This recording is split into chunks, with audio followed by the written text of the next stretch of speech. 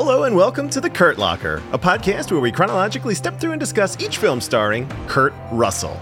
My name is Andrew Gormley, and I am one of your hosts. I am joined on this episode by my co-host.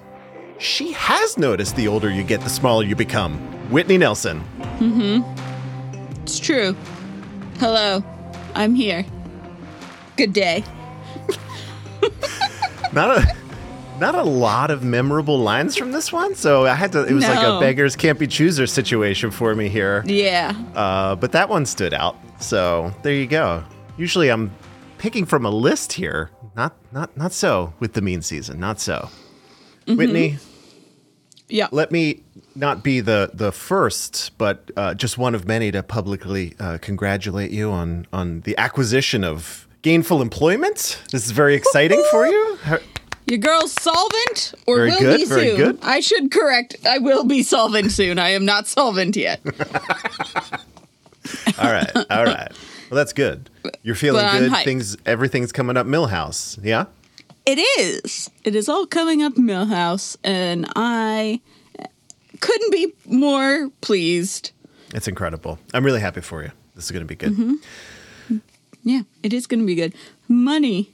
I could go get a haircut. What? Haircut? That's for people who actually go outside. Get out of here with that business. I've been doing my own haircuts for a year and a half now, and I think probably it's time to get a professional intervening. Things have gone a little off the rails as far as my hair. There's always room for a little course. You just do a little course correction, and you're good to go. Well, I can't see the back of my own head, and I try, but it's hard. I just need someone to be like, okay, I'll fix the back, and then we're good. Yeah. If you've ever seen me, I mean, I also cut my own hair, but it's a much simpler situation because it is non-existent. So it's just a buzz until it is gone, until I feel no rough patches anymore. So, all right. I'm excited to get into this one because I have a feeling, I have a sneaking suspicion. I don't know. I have no.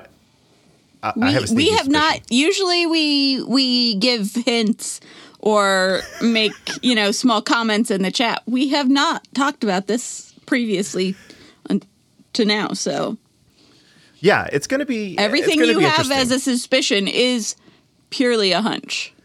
It is very suspicious. So let me knock out the early stuff here.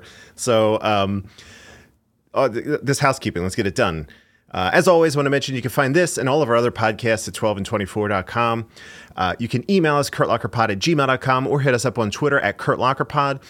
We, I don't know if I mentioned this in the notes here, but we have a shop. If you go to 12and24.com, that's 12and24.com, there is now a Kurt Russell shirt. It is very simple. It is delightful. Orders have gone out to maybe some people here on the podcast, maybe some listeners. So I'm just waiting for all that to ship.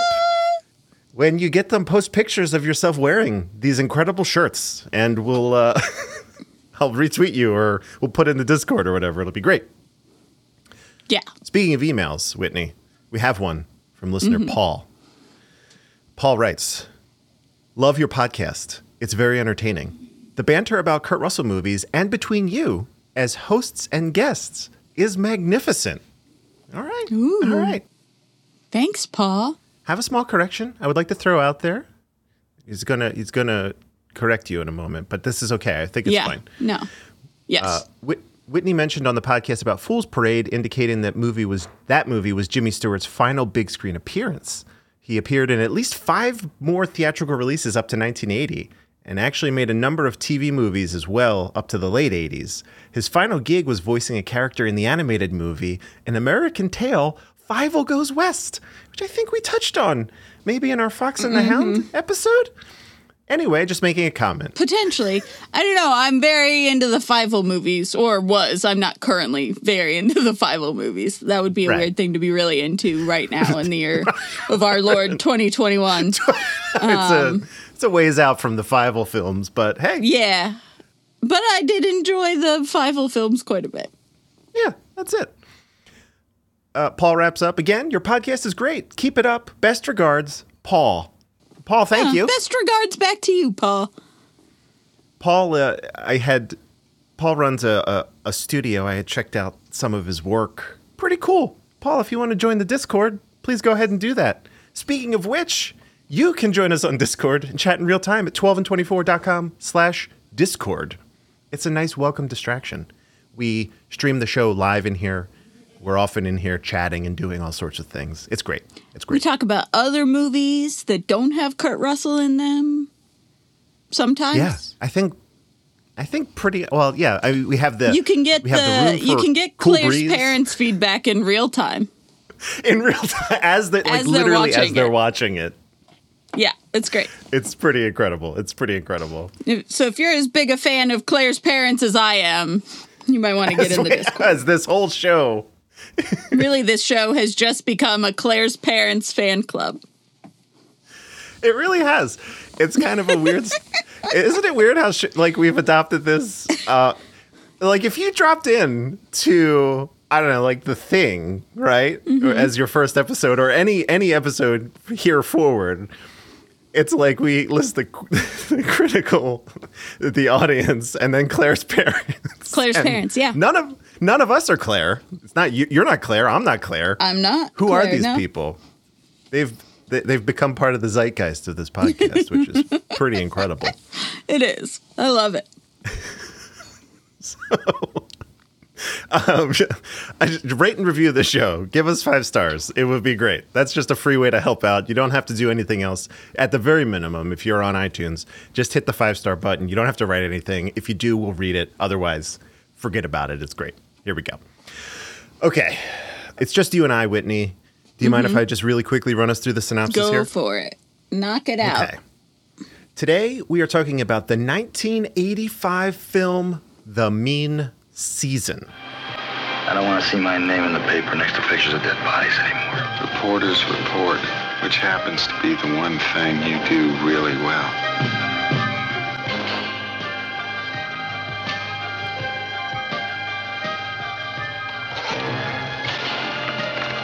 Anderson. It was me. I killed her. A situation has developed where a reporter is materially involved in the story he's covering. When he calls again, it'll be to tell you he's killed somebody else. I'm locked into this thing. It's turned into a collaboration.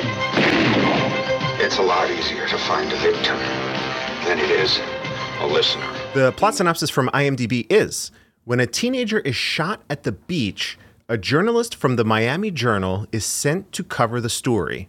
He's called by the murderer and told there will be 4 more. Okay. This movie was written by Christopher Crowe, based on a novel by John Katzenbach. It was directed by Philip Borsos. Co-starring alongside Kurt are Mariel Hemingway, a trio of Richards in Jordan, Mazur, and Bradford, Joey Pants himself, and dare I say a dashing Andy Garcia. A wee baby Andy Garcia. Just a rosy-cheeked youth Andy Garcia. I will say, not to like bury, but like I did not even like connect. I saw his name in the opening credits, did not connect that was him until about 15 minutes into the film. I'm like, oh my God. It took a few seconds for it to sink in to be like, oh wait, that's Andy Garcia. Yeah, I only know old So Andy youthful. Garcia, you know? Still weird. playing, the same guy. It's still Same very guy. much cool guy Andy Garcia with Yeah, his cigarettes and his Cuban coffee. And his impeccable dress, his impeccable attire.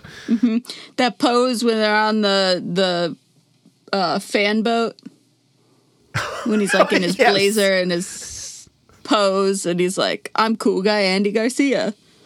Look at me. Look at me. Look at me. Behold.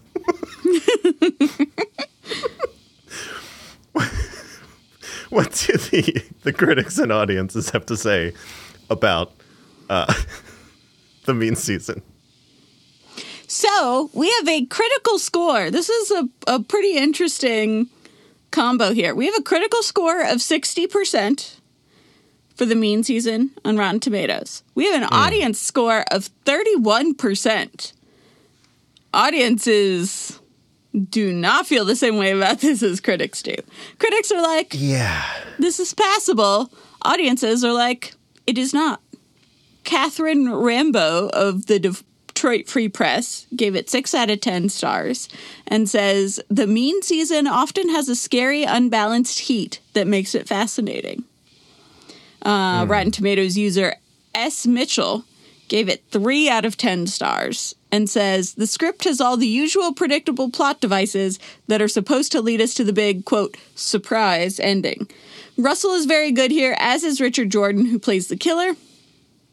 And in the end, these performances are the only reason to stay with it.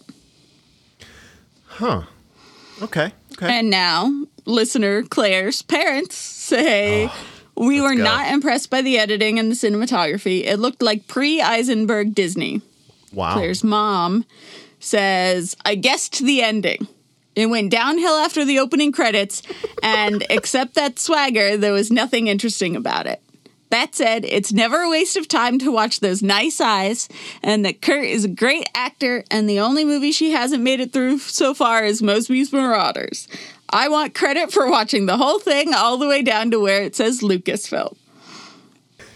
Credit awarded, Claire's mom. Yes, credit awarded. Credit due.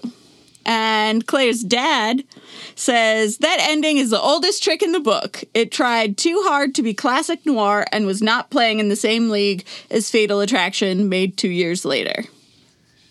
Huh. Mm-hmm. Do you think this was trying to be noir? I mean, without tipping my hand too early, I don't think this movie tried at anything.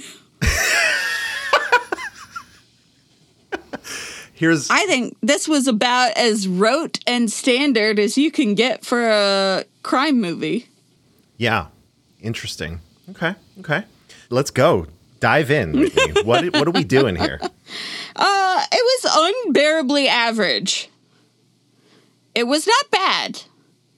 It was, the performances did definitely pull it through. I agree with the Rotten Tomatoes user. I think that Kurt Russell and Richard Jordan make it work because they're fun to watch. And Andy Garcia is great in it too. And little Joey Pants is a photographer. But not one thing is ever something I haven't seen before. Mm-hmm. Not one thing in this took me by surprise. Like, everyone's talking about surprise ending. I didn't even know it was supposed to be a surprise ending. Like, obviously, they find the killer's body in the swamp. Yeah. But obviously, the movie's not over, so the killer's not dead. And it doesn't matter what kind of movie you're watching, when the movie ends when the killer dies or doesn't die. But like, if you still have 20 minutes of movie left, and this is potentially something that, like, if I had seen it at the time in the theater, I would have been like, oh, the movie's over now. But as it is, and I'm watching it online, I see a runtime of, 20 minutes plus credits, and I'm like, the movie's not done. Yep. I didn't even for 1 second think that he was really dead. Even though there is a body and the police are like, let's get him wrapped up. I was like, this not over. If it's an off-screen death, you can't believe it. Can't believe it. Yeah. I mean, you can't even believe on-screen deaths, but like, especially when it's an off-screen death. Any thriller ever, or horror or anything where there's a killer, the killer doesn't die the first time. The killer literally always comes back for a second, like, Yeah. It's got to have terrorizing. that surprise at the end. So I felt this movie felt very 70s, which is weird because it was made in 85. It had a very 70s feel to me. And I think part of that was the score, which, by the way, is the best part of this movie. I'm glad you brought that up. The score's incredible. Do you know who did the score? I can't pronounce his name, but Lalo Schifrin. Yes. I noticed that as soon as it was on it's like pretty prominently placed in the opening title sequence. Yeah. He is the guy who wrote the Mission Impossible theme song. Yeah. So if you think it like he also like did all the music for Rush Hour movies, if that does anything for you. Yeah. So if you thought it was like noir, it's probably because of Mr. Schifrin here. He definitely has a style. Yeah. But it's got a very sort of jazzy thriller kind of vibe. Anyway, the score is incredible. Yeah. The best part of the movie by far, as far as like technically speaking. But I do think that it made it feel a little bit more late 70s than it did mid 80s. Yeah. And I don't know, just nothing in it was super notable to me. I wasn't bored necessarily, but it was just so average. I was like, I'm not going to have anything this is going to be a really short episode because I have nothing to say. It was fine. It's going to be an especially short episode also because there is no deep dive and I didn't feel like writing one. So on Wikipedia, it's literally like 3 sentences and I'll read those 3. It's basically the IMDb summary. Pretty much. Yeah. We're not going to step through this. We could talk about specific points if you had any, but for the most part, this is going to be, over pretty quickly. Yeah. I had a hard time. I was trying to place some of the big movies that are in this. The reporter serial killer like relationship is something that I have seen 100,000 times. And this didn't do anything new. But I have a hard time mentally placing this in the timeline of those movies and how early it was. Like maybe they were the first to do some of these things.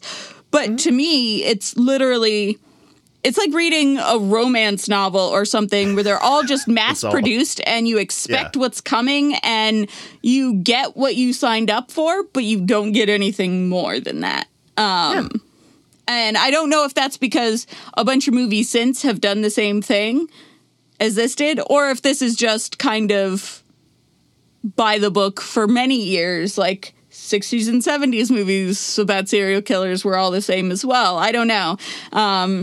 But I will just say that, like, it's if you're, like, hungover on a Sunday afternoon and you don't want anything that's going to test your brain power, but you don't want to watch something you've seen before, if you're in that middle ground of, like, I don't want to watch something I've seen before, but I don't want anything that takes any brain power. This is a great movie for that kind of a situation. Other than that, I don't really see any reason why anyone should seek it out. That's a truly incredible scenario that you have presented there. Well done. Well done. Thank you. Okay. I think I'm probably close to your level, but I was a little bit warmer on this one. For me, I enjoyed my time with this, and I'll never watch it again.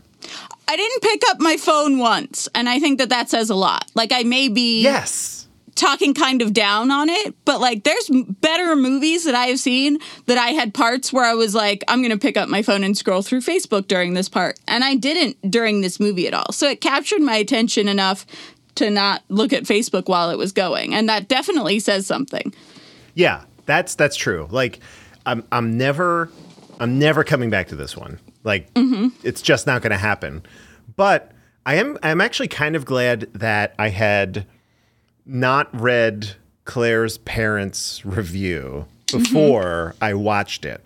Because, well, for one, I think it's a little, it might be a little unfair to compare this to Fatal Attraction, which is it's an excellent film, Fatal Attraction. This reminded me of the 1986 film Manhunter, which was based off of the Red Dragon book by Thomas Harris. The tropes in Manhunter are like, they are identical. Like what you said, it's tropes all the way down. Yeah. Pulling someone who's retired back for one last job, an unlikely bond developing, someone's significant other is put in danger, the twist at the end. It's all there. Yeah. The Manhunter was like, okay, in my, like, I've seen, you know, I've seen that maybe once, maybe twice, but like the 2002 movie Red Dragon is like one of my favorite, at least of the Hannibal Lecter films. That might be my top of all of them. Oh, interesting. Okay. And then the show Hannibal also did the Red Dragon run. And that was incredible too. Like, I just really like that. I don't know. For whatever reason, I'm drawn to that. So the Mean Season never gets close to the heights of any of those. Like, it never gets to Red Dragon levels. But I think those tropes are what I enjoy about it. You have, in addition to Red Dragon, you have something like Seven or Michael Mann's Thief, like this one last job trope. For Maybe sure. even, And I mean, like I said, as long as we've had serial killers, we've had stories about serial killers who like need validation, and so they form a bond with either a cop or a reporter. Yeah. And that is always interesting to me. I've always been, you know, one of those. I'm not one of those true crime girls, which no Thank shade God. on true crime girls, but I've definitely always been a serial killer. Psychology is fascinating, and I want to see stories about serial killers. But yeah, it's there's nothing in this relationship that isn't something that we've seen in other stories of serial killers needing recognition and therefore reaching out to cops or reporters or whoever to like tease things along and feel like they're getting the credit for the things that they're doing. Oh, yeah, absolutely. I don't know about you. I definitely got vibes of The Watcher with Keanu Reeves and James Spader in this, too. And it gave me actually a newfound appreciation. I don't think we were too hard on The Watcher to begin with. I mean, it's like we liked it more than the average person does, for sure. We definitely came down in favor of The Watcher in Cool Breeze Over the Mountains. But I think that took more chances than this movie did. I don't think this movie took any chances. That's true. Yeah, this was very, very vanilla, right? All things considered. Even though this is an R-rated movie, there was not really... I mean, the gore in this, considering it's about a man killing of like a bunch of people, was pretty minimal overall. There was almost no gore. There was some blood, but and that's it, really. That's about it. Everyone else was like the old couple. We saw their bodies. Yeah, and there's but blood they on the weren't room. even. Yeah, there's blood all over the room, but like. The teenager and the mother, you only see a body covered in a blanket. Correct, yeah. And the other people are, I think they're just mentioned. They're like, oh, we found another one, or, you know, it's fine. I think what you said is true. Like the relationship, how do I say this? Okay, there are several great ideas here. So like, if you like the idea of like a killer reaching out to a reporter, go watch Zodiac, right? Yeah.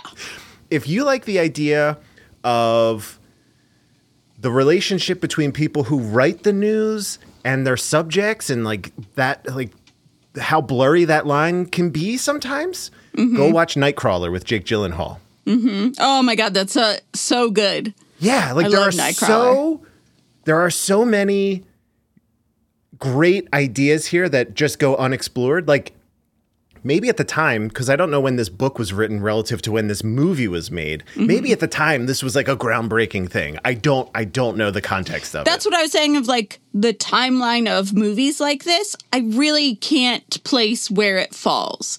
Right. That's the tough part. Is like, did this start it, or was this just like coasting on something that existed? I mean, I think it was coasting on something that existed because like Jack the Ripper happened a long time before this movie came out, and that was one of those situations. Yeah. You know what I mean? Like, I feel like we've had fascinations with serial killers and serial killers' relationship to other people and like why they're doing what they're doing and what they're doing it for for way longer than we've had movies even. So I don't think that this is like a groundbreaking movie at the time, but I could be wrong. This could be one of the first times we've seen it in film in this way. I just don't think so. I just don't think that this movie reached any new ground. Yeah, that's what it feels like. It did the like, it covered regular ground just fine, adequately. Yeah. Regular ground was, it had that. It had that. It had regular ground. There is no new ground. I'm going to go ahead and agree with you and say the performances are truly what pull you through this movie. Not to the degree that maybe Swing Shift was, where for me, Swing Shift, it rested solely on the performances. This one, I think this one had a little more flavor. Just,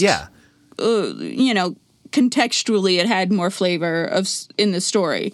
But I do think that what made this movie, why I never once picked up my phone, was the performances. That's true. That's true.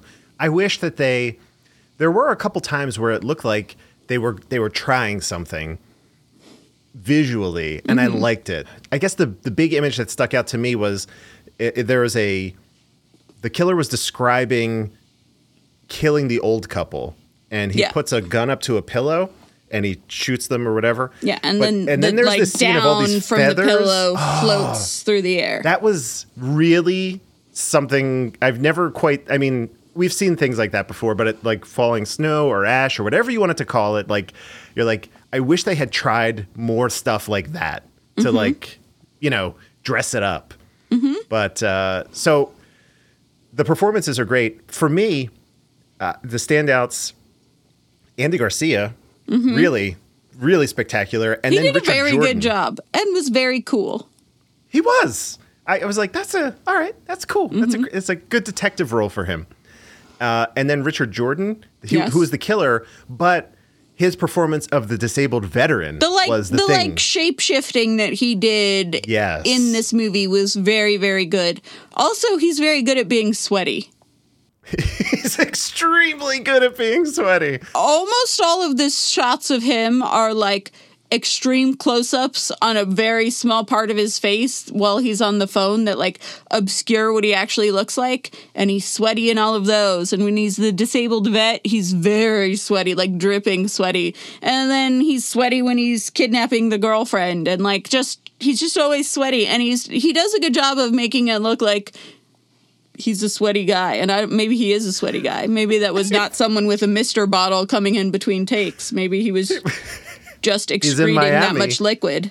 Yeah, it's in Miami in the summer. It could be. He was like, why did I sign up for this? This is terrible. But I mean, up until that scene in the Everglades, Kurt Russell was powder dry. He was. Cool as a cucumber. Yeah. Couldn't be bothered with all that sweating business. Until his girlfriend is kidnapped. Then it's just pedal to the metal, running, jumping over a bridge. He runs so fast in this movie. Yeah. When he jumped over the bridge, that was incredible. I was very impressed by the physicality of that, like, chase scene where he's running to the school. Because I feel like so much of it these days, not that actors aren't in shape these days, because they're more in shape now than they were in 85, just as a general rule.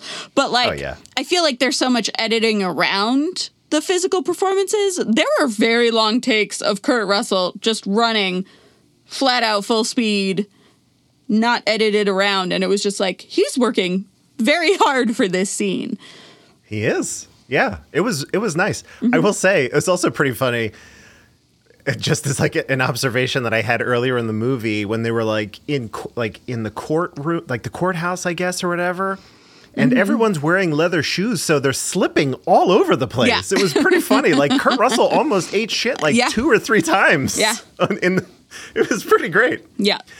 The only other thing I'll just back up your point and say that the score is truly something else. It's like sufficiently creepy.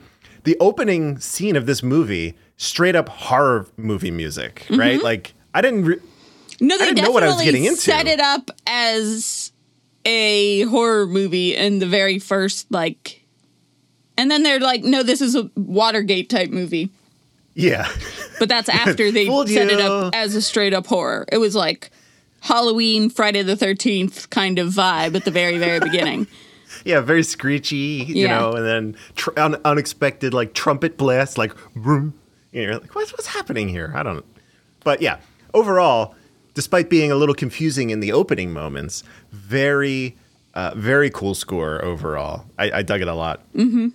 And then I think we'll just touch on this briefly. I think Kurt did a really good job. It was an interesting kind of slide for him to like seeming to be out, right? And then backsliding back in. I liked that progression. I thought it was very good. Him kind of unraveling was cool to see.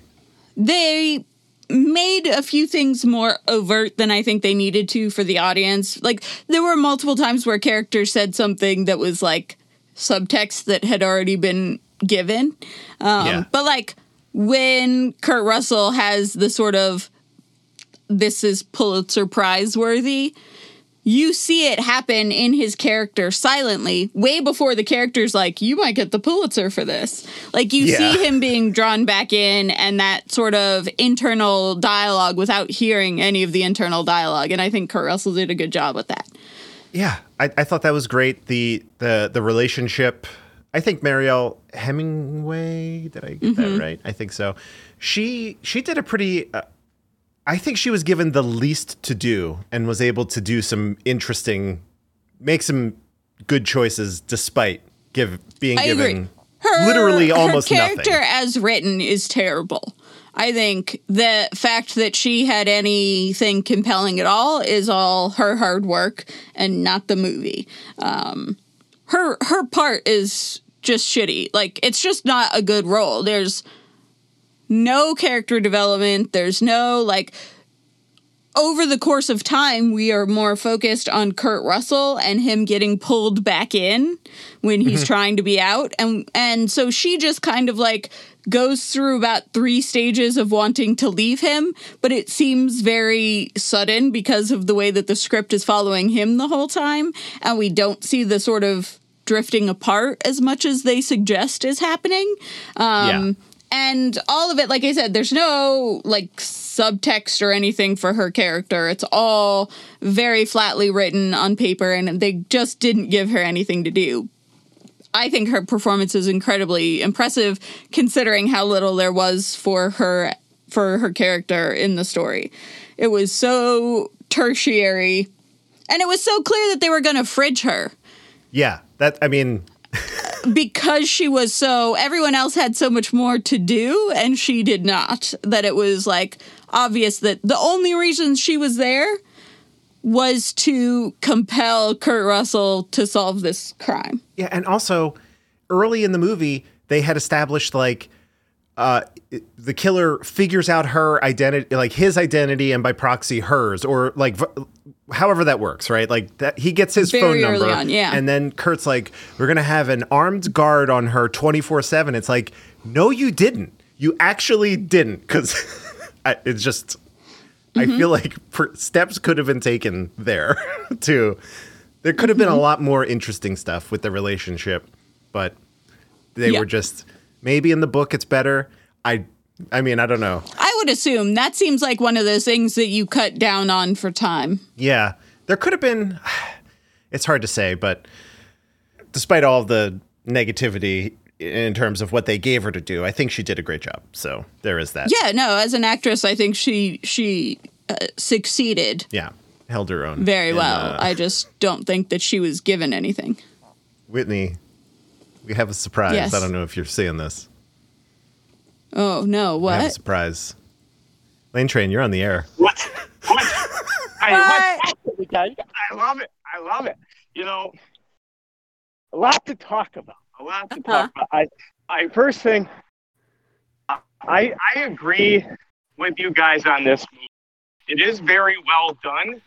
I think it comes with Andy Garcia, Kurt Russell, and the bad guy really having a great a great performance in this movie. I think they really take their roles and step it up, and they make the movie. Yeah.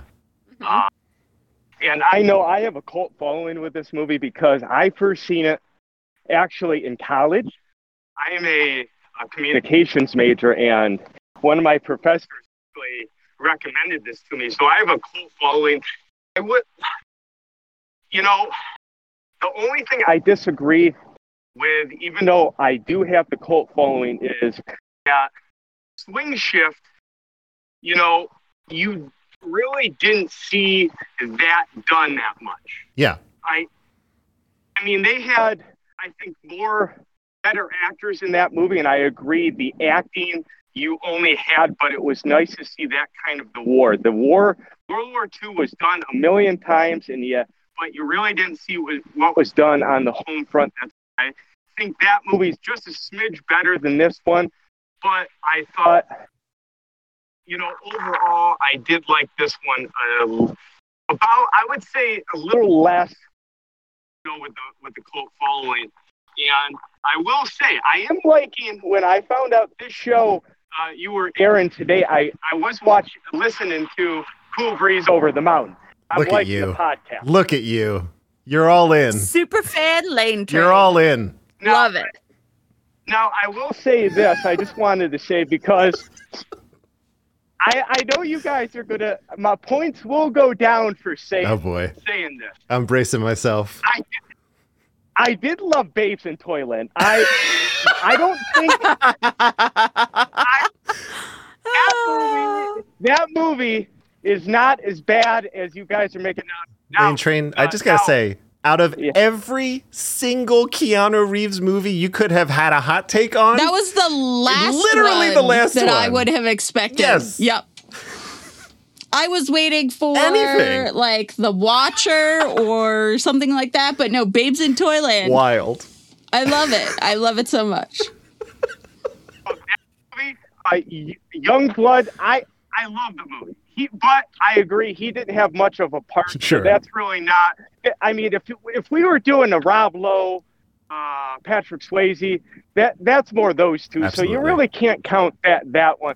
But I'm loving the podcast, and I'm gonna tell you, I got you guys another follow. Is that right? On which one? Both or just Kurt? Actually, she's my mom. Is actually we got more moms. She loves her, like, one of her favorite movies is Something's Gotta Give. She loves that. There you go. It's a great one.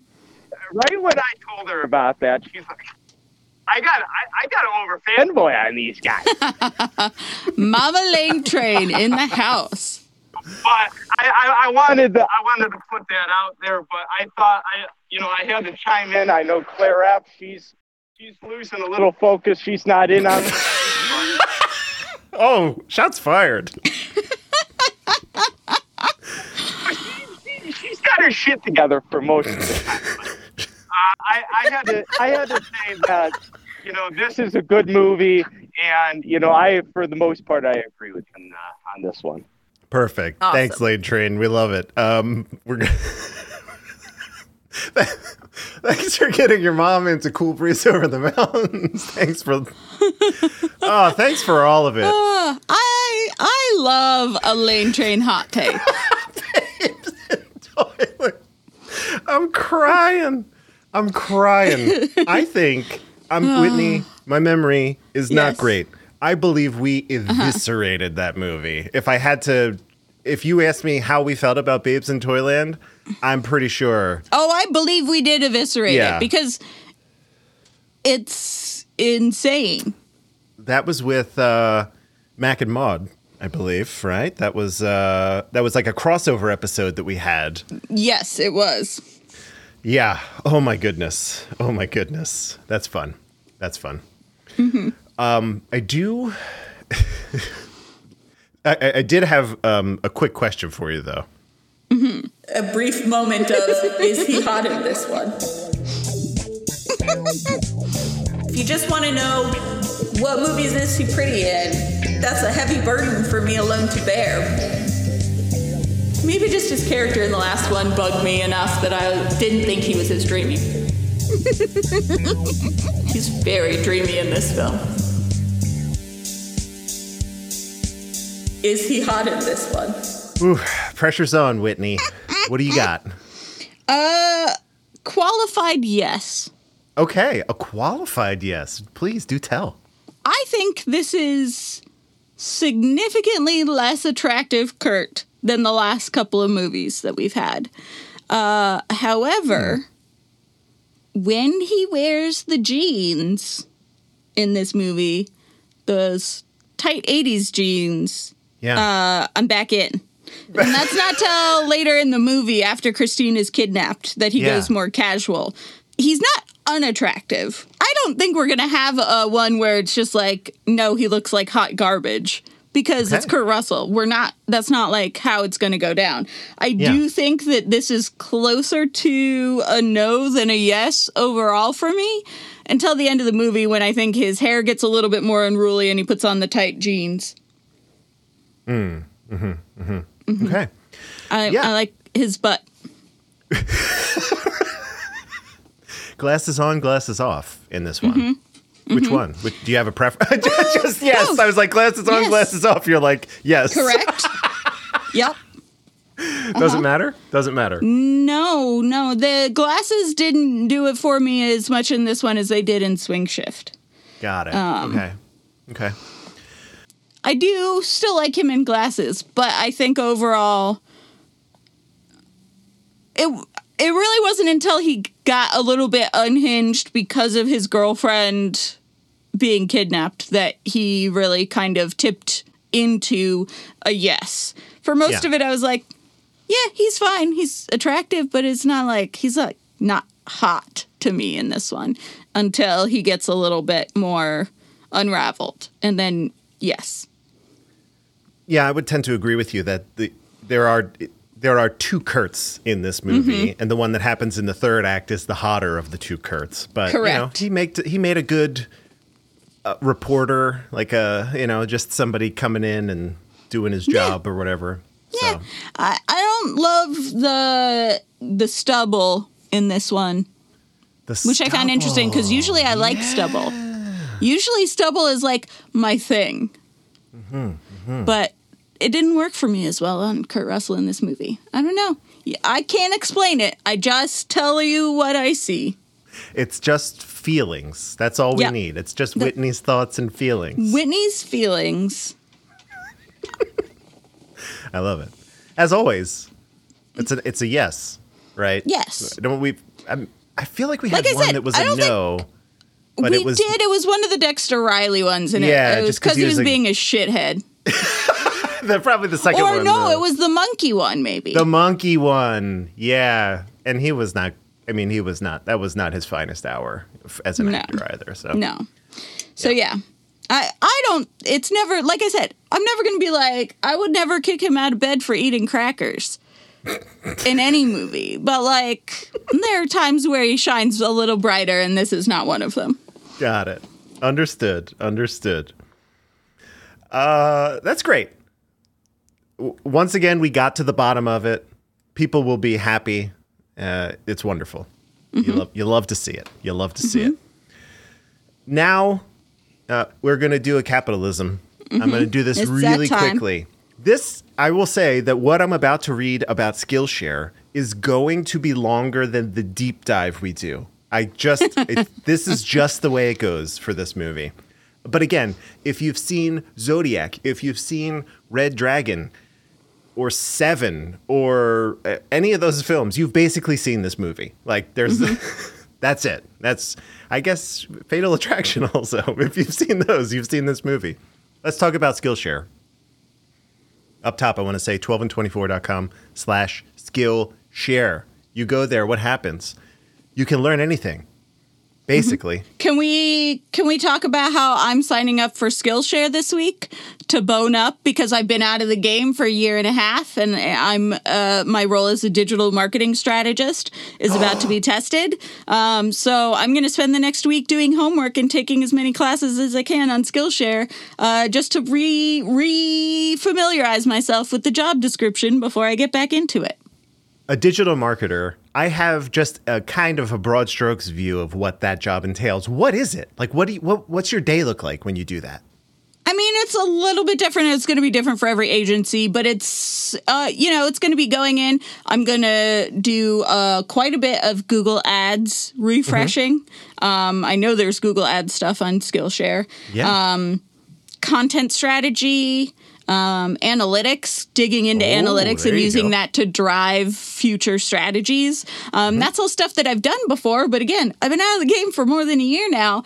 It's good to go into a new job with a refresh, and Skillshare has all the stuff. So I'm actually I'm signing up tomorrow for Skillshare to do my homework this week before I start at the new job. Oh, this is lovely. Well, if you sign up with our link, I will. I will definitely sign up with our link. You get a month for free. So there you go. And they have 38,000 classes. So if you're a digital marketer, you're probably covered at least on a portion of your job. Oh, I'm sure quite a few things of the job are going to be there. I'm sure digital strategy in general is on there. I know Google Ads is on there. I know diving into analytics and not just like seeing the numbers, but figuring out what the numbers mean and how to use those numbers. All that stuff is going to be on there. Yeah. The thing, I vouch for it because I'm a student and a teacher, so I have seen both sides of the coin. The cool thing is, though, is like you can go and you can learn hard skills or soft skills, which is weird to say. Like a soft skill of like becoming a better manager or public speaking or interpersonal relationships, like all of those things, you'd be like, can you watch a video and learn that stuff? And it kind of turns out like, yeah, you can. You totally can. Yep. I've met and talked with quite a number of teachers on Skillshare, and they're all people that do the thing, and they love what they do. I kind of balk at the idea of it, the old adage where those who can't do teach. I think those who do are the best teachers. Yeah. That's, I agree. That's basically how it goes. People who don't practice, why would I want to learn from you? It doesn't make any sense. I don't want to learn theory. Tell me what you know. Anyway, get a free month trial of people telling you what they know. And then it's $15 a month to month after that. That's it. And 12and24.com/Skillshare. Do it. Join me. Join next Whitney. Next week could be our homework week for all of us. You can follow Whitney. When she signs up, you can find and follow her on Skillshare, and you can keep you can do that? you can keep each other accountable. You can check in, and it's pretty cool. Nice. It actually is like a great little network. So I'll definitely follow you. I love the social aspect of that. Yeah. And then we could see, it's pretty cool. Like if you post, if the class gives you an assignment and you post your work, you could choose to make that public for your followers to see, so they can follow your work too. So cool. They've built something pretty spectacular there. All right. Well, if you're on it. Skillshare or you join with me, friend me on Skillshare, I guess. I didn't even know that was a thing. Oh yeah. We undersell it here. But it's a pretty good setup. So there you go. Yeah. I'll check back in next week. It'll be great. Okay. Now we move on to potentially everyone's favorite part of the show. Whitney, are you ready? I am ready as I'll ever be. Okay, here we go. Figure it out, asshole. We're gonna find out who's who. I mean, I'd peg us at a D- for this kind of thing. Keeping you at a disadvantage is an advantage I intend to keep. Think you can win on talent alone? You don't have enough talent to win on talent alone. I don't remember, okay? Ask about horses again, I'll slap you red. You love that horses part. Hey! That was such a stupid. It's literally because it has the word ask in the sentence. That's why I chose it. That's fine. It's fine. No, it's just funny to me. Like, I cannot help but go beet red and giggle uncontrollably when the Is He Hot segment plays. But I can hear you think that horse thing is funny. Even when you don't make a noise, I could still hear it. Of you thinking the horse comment is funny in that. I love it. It's adorable. Like, oh, thank you. It's like, it's a very funny, it can't change now. That is our theme song. You know, like it's not subject to further change. It's just like Pop Quiz Asshole on Cool Breeze. It is locked in, but I do enjoy that. In case you didn't know, this is Figure It Out Asshole, which is our very own quiz show where the host will ask Whitney and I 3 questions. If one of us gets it wrong, the other has a chance to steal, assuming they remember the remaining answer. Past few weeks, it's gotten a little dicey. I got to be honest. We've almost lost. And what does it mean to lose? We have no idea. We don't know. The consequences could be staggering. It's bad. It could be bad. But with all, I guess we'll find out. I'd like to now introduce. Hopefully we won't. Here's our master of ceremonies, Charles Nolan. Hello, everybody.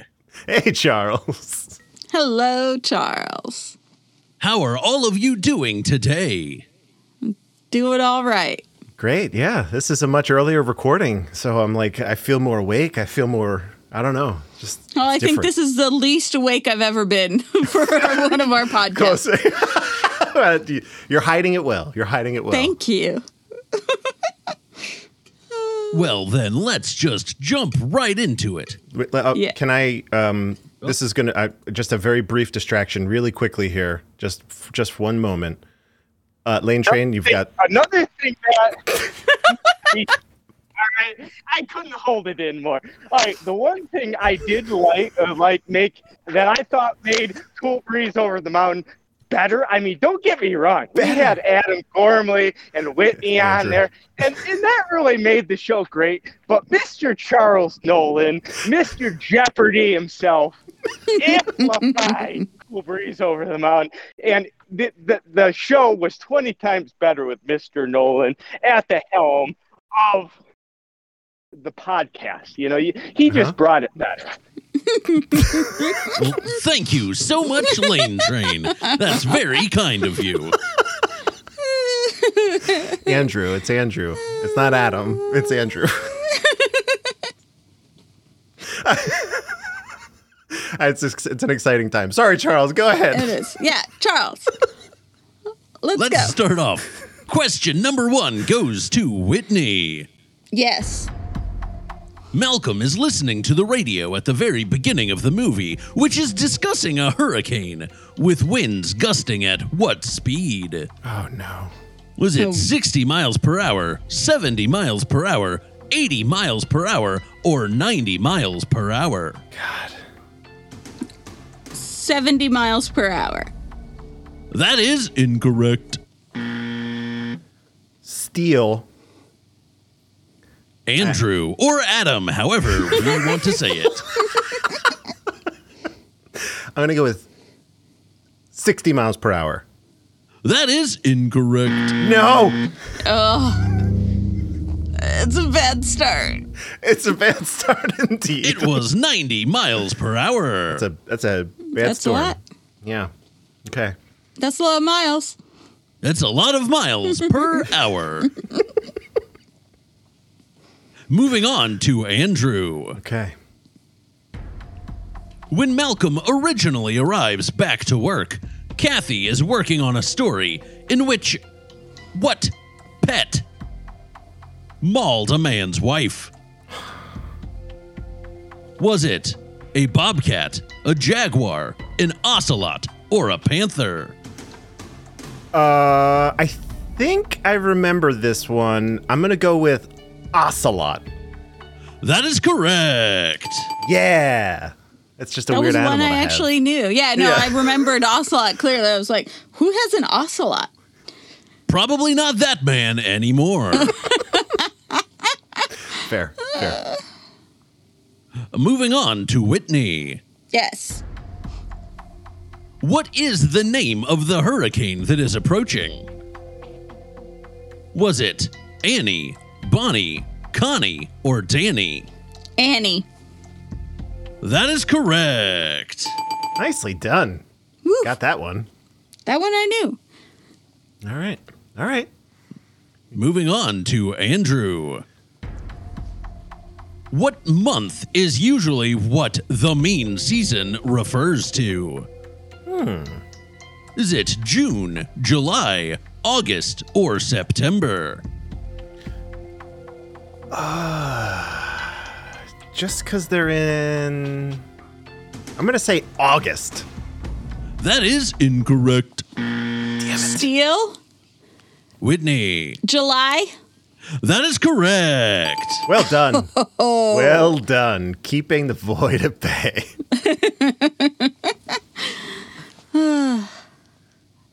We'll see how well that continues. Oh, boy. Back to Whitney. Yes. The note in the back pocket of the first victim was folded how many times? Oh, my gosh. 1, 2, 3, or 4? 3? That is incorrect. Steel. Andrew. I think I'm going to go with 1. That is correct. Yes! All right. All right. We're doing it. All right. Andrew. Let's go. The third time the killer calls Malcolm, he's bouncing a ball against the phone booth. The ball has blue and white lightning bolts across it. What is the color of the rest of the ball? God damn it. Was it green, black, yellow, or red? Oh, boy. Let's go with... Let's go with, red. That is correct. Yes! Whew. Yes! Crushing it. Oh, my God. 100% of a guess. Oh, God. Even guesses count as right answers. Perfect. On that note, Whitney. Yes.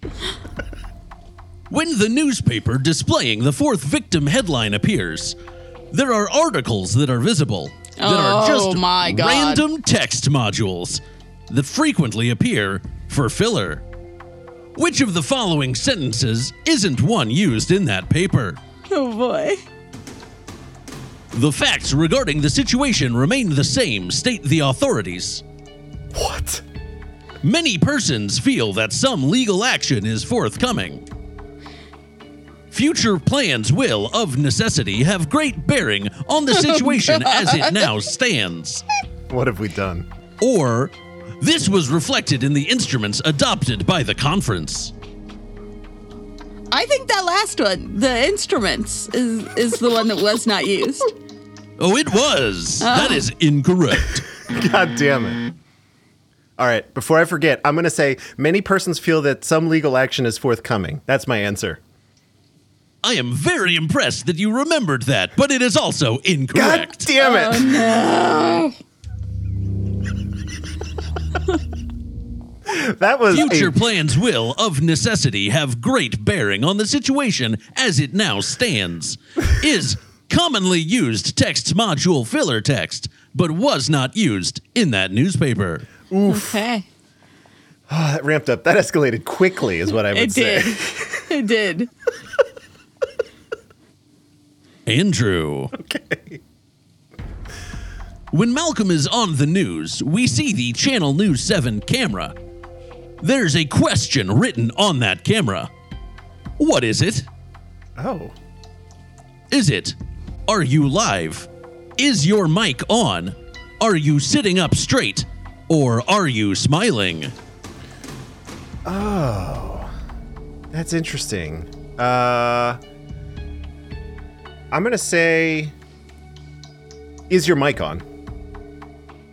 That is correct. Yeah! That was also going to be my guess, but I did not see that when I was watching the movie. I didn't see it either, but that's a thing that I actually ask everybody. Yeah. So when I do my actual job. So there you go. It is an important question. Another important question back up to Whitney. Yep. How late is the Tobacco Road Liquor Bar open until? Oh my God. Was it 2 a.m., 3 a.m., 4 a.m., or 5 a.m.? 4 a.m.? That is incorrect.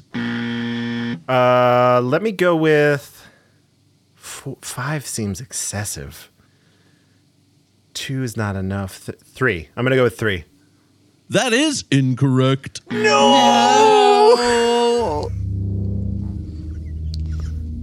I don't know how many that It is. was 5 a.m. Oh, that's excessive. Oh, my goodness. For the final question of regulation, figure it out, asshole. Andrew. Okay. How young do you have to be to ride free at the original Coopertown airboat ride? Oh my God.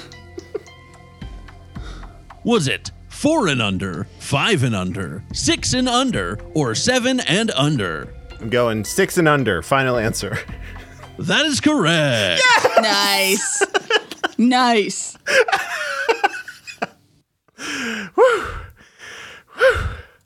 We now move on to the bonus round of Figure It Out, Asshole.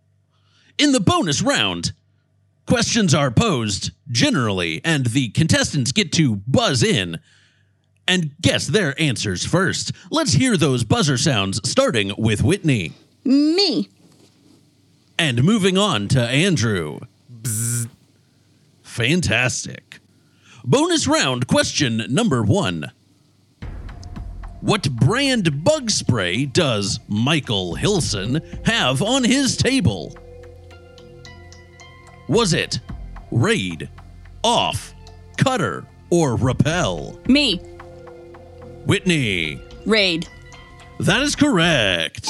Nicely done. See, you knew it, and you didn't jump the gun. I waited this time. I waited. It was so hard. I am so proud of you. Bonus round question number 2. When the killer calls Malcolm at home for the first time, what is the name of the hotel he's standing outside of? Was it Shoreview, Shorecrest, Shoreside, or Shorelong? Me. Ooh. Andrew groaned first, but I heard the full buzz from Whitney first. Shorecrest? That is correct. Nice. I was going to go Shoreside. I would have been wrong anyway. And the final question, unless we have a tie, which is possible. Oh, boy. Ooh. How many airboats did they take to meet Alan in the Glades? Was it 3, 4, 5, or 6? Bzz. Andrew. 5. That is incorrect. Damn it. Me? Whitney. 4? That is correct. Nicely done. All right. All right. I thought I remembered like a kind of a diamond pattern when I was trying to visualize it. That's good. It's a good mnemonic device. It is indeed. That also brings us to a tiebreaker question. Oh. As the score is 5-3. All right. Oh, no.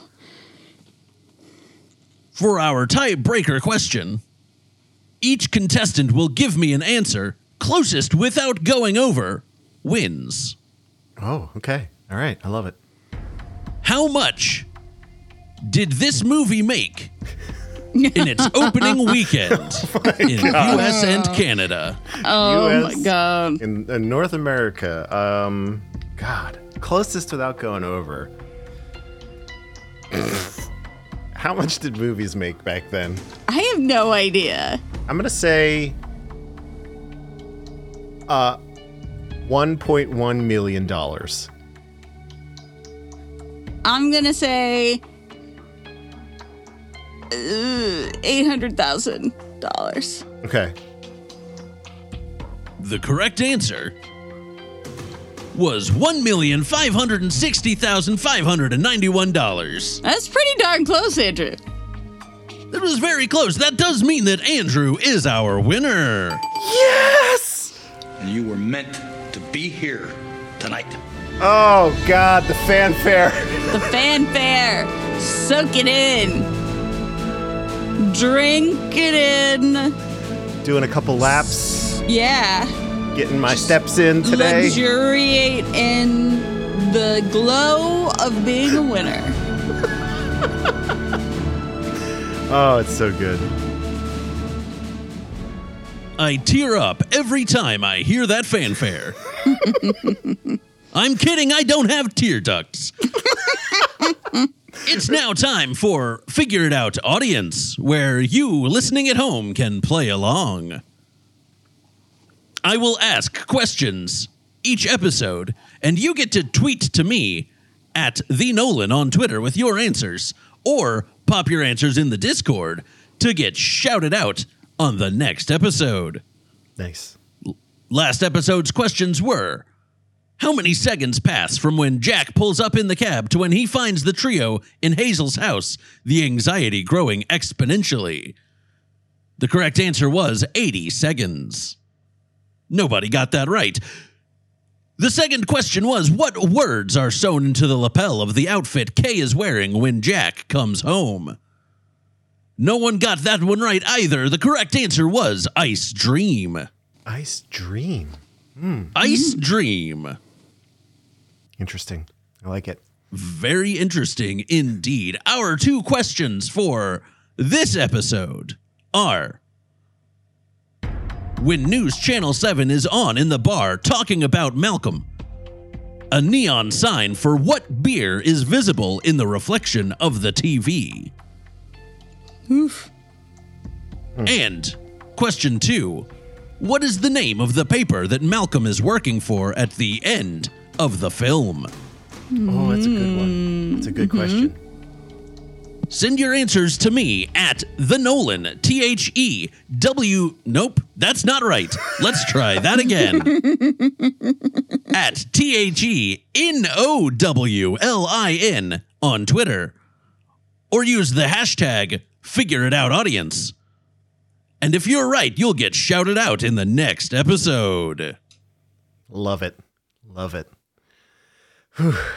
You know, I feel like the games are getting closer. The Void has stepped up. It's a little too much power. Yeah. I don't know if it's that the pandemic has ruined our brains or if it's that the Void is stepping it up, but either way, it's scary.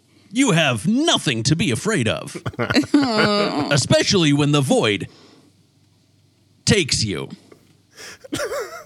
Yikes. I misspoke. That. You have nothing to be afraid of.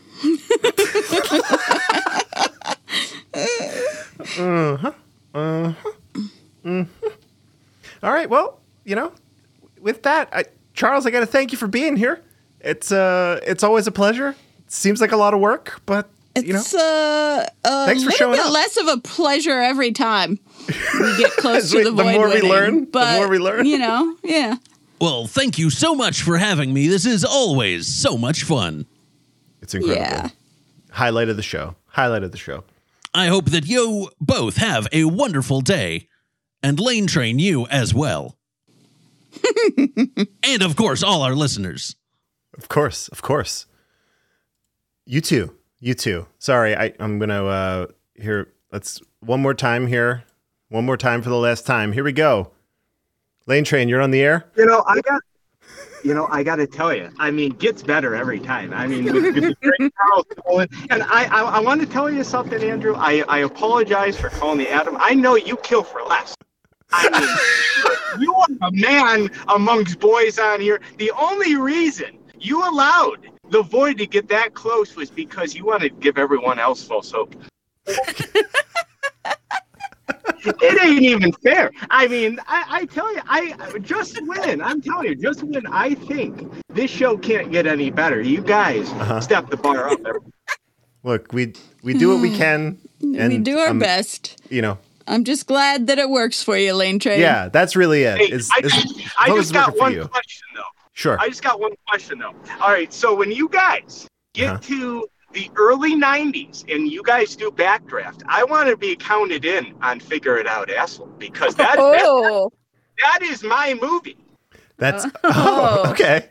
Interesting. All right. Well, here's what I'll do. I'll write that down, and maybe I can figure out a way to make that happen. So we'll see about that. You know, I like what you guys bring to the table. That needs to be said. All right. Thanks, Lane Train. Backdraft. You're welcome, guys. All right. Have a good one, buddy. You too.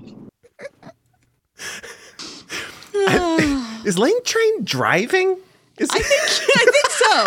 I believe Lane Train is currently in transit. Yes. Focus on the road. Just have a good time. But be safe. Be safe. Yeah.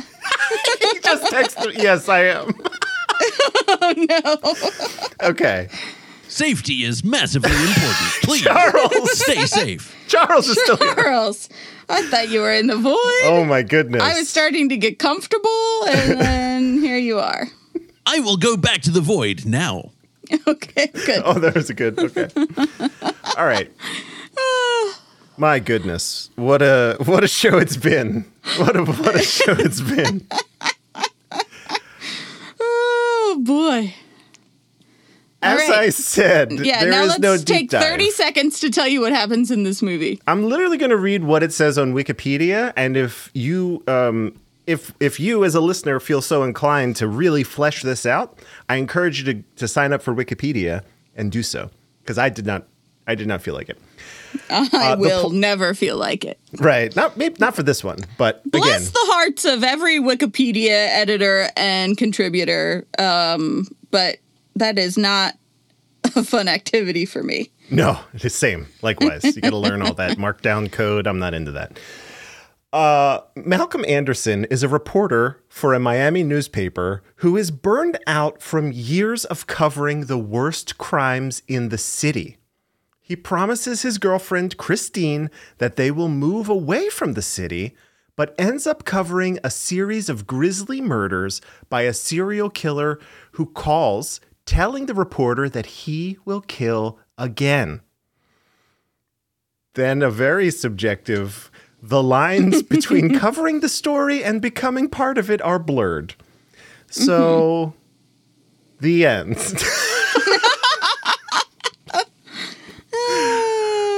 I think we sufficiently covered what the vibe of this movie is. So we don't have to go into the plot. I think when we talked about it, our initial impressions and whatever, we talked about the kidnapping of the girlfriend and the fan boat chase and the Everglades and sliding around on your shoes on the courtroom floor. Yeah. So you get what happens. We gave you everything, the tiniest detail down to the largest. And again, all of anything we compared it to, it's also that. So yes. There. But this one has Kurt Russell where the other ones don't. So maybe that does it for you. But and that's a key. That's a key element. That's it. If you're here, you probably do factor that in. Whitney. Yeah. This is interesting. Do you ultimately recommend this film? Sure. Look at that. Okay. I'm also going to recommend it. I don't know that I'd go out of my way to recommend it, but I do think that if somebody is like at home sick and looking for like a crime sort of a thing, I would say, hey, you could check out The Mean Season. Yeah, that feels right. But I'm not going to be like, hey, everybody on Twitter. Film Twitter. Go watch The Mean Season. No. Yeah. Like I said, I have no intention of ever watching this movie again.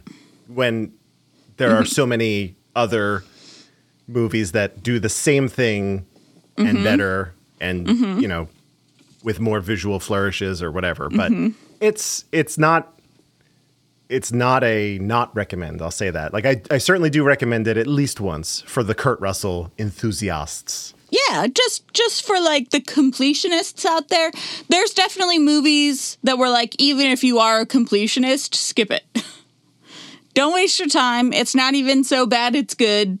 we've had those kind of moments before, but this is not, I'm not mad I watched it.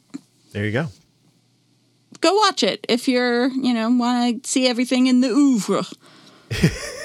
In the oeuvre. Now comes something that I love. I love to see where this is going to happen, what's going to happen next. So where are you going to rank this in your Kurt Russell, your official etched in stone, not really, Kurt Russell movie rankings? I had a hard time with that because I think that this was better than some movies on the list, but I also think I'm not going to ever watch it again. And there's a chance that I might with some on the list. So I kind of, my gut for ranking these is always like, go down the list. If you had these two movies in front of me, which would I pick? If you have The Computer Wore Tennis Shoes and you have The Mean Season, which would I pick? And that puts this between Swing Shift and Used Cars. Interesting. Okay. For me. All so right. that's down at number 6. There you go. On the list. Yeah, I would rather watch The Thing, Escape from New York, Silkwood, The Computer Wore Tennis Shoes, and Swing Shift before I watch this one again. But I do think I would rather watch this one again than Used Cars. That checks out. Based on your feelings about Used Cars, that I didn't love out. it. I didn't love Used Cars, so there you have it. What's yours? Yeah, for this one specifically, I had to do the same exact thing that you did, knowing that I was like, go down the list is like, would I watch this again? Would I watch this again? Like, I definitely think this movie is better than The Computer Wore Tennis Shoes. Just like factually. But I think I would rather watch The Computer Wore Tennis Shoes again over watching this one again. So. Yes, exactly. So in that regard, following that same exact criteria, for me, this film comes in at number 9, just after Swing Shift, and above Now You See Him, Now You Don't. Okay. So in the top 10, but barely. There we go. I'm logging that as such. You are a little bit more overall forgiving of some of these movies. I find it very interesting. Basically anything after Silkwood, I'm like, don't watch any of them. I mean, The Computer Wore Tennis Shoes I like because it's a Disney movie and I like Disney movies. And Swing Shift I like because it's, a fun period thing. But most of these I don't think anyone should go see. So, like, my top 5 is barely even a top 5.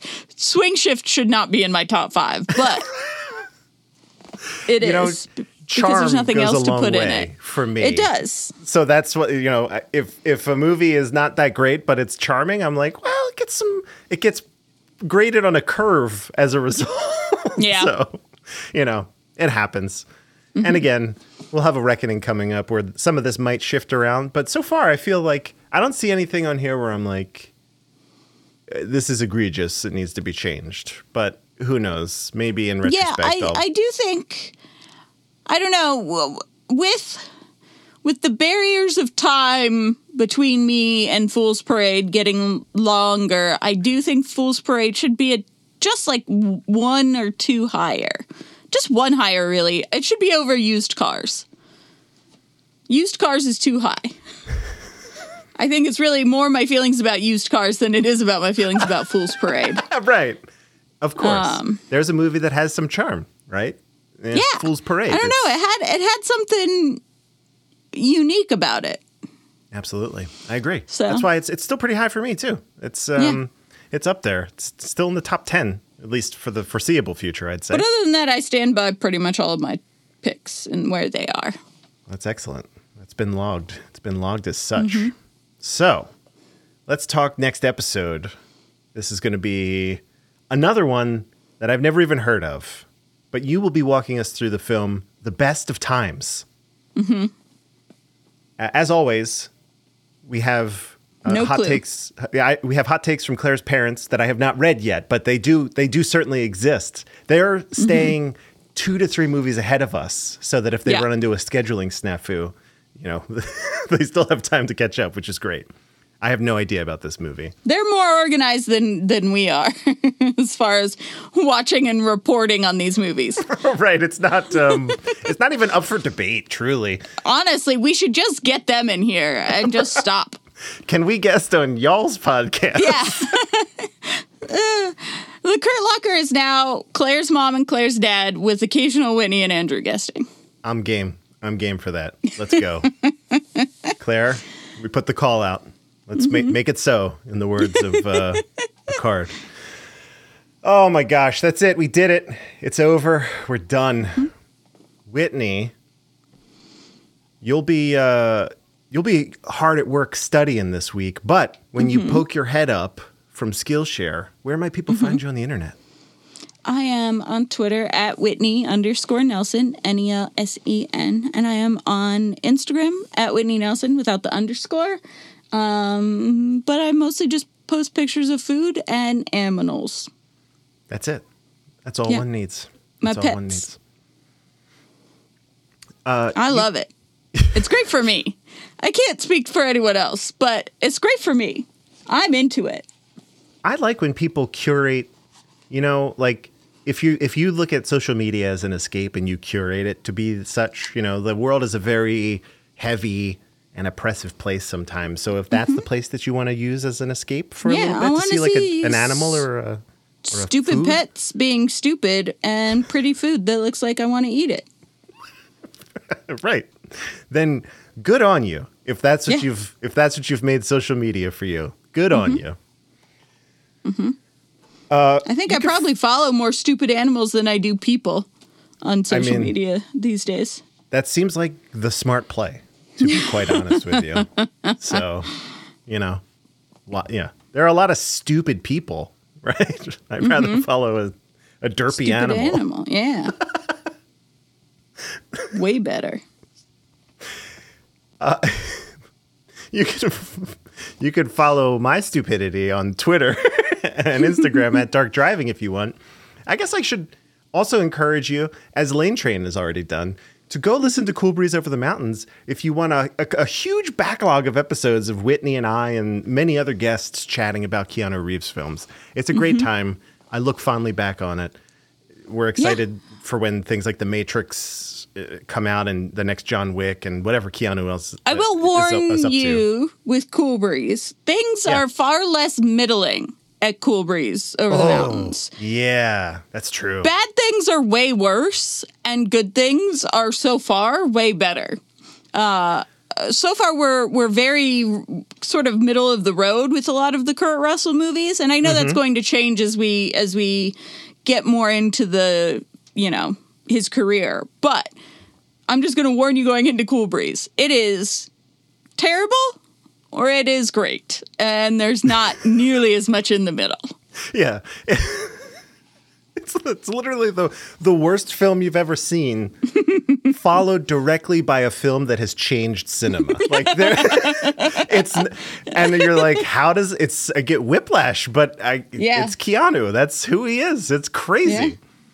So do check us out there. The personal endorsement of Lane Train. I think that says it all, really. So go check that out. We're done. We did it. We did. I'm gonna press button here. Oh, that's low. There we go. Oh my gosh, I love this song. Whitney, thanks for hanging out. Lane Train, thanks for hanging out. Thank you all for listening. And in the immortal words of Jack Burton, sit tight, hold the fort, and keep the home fires burning.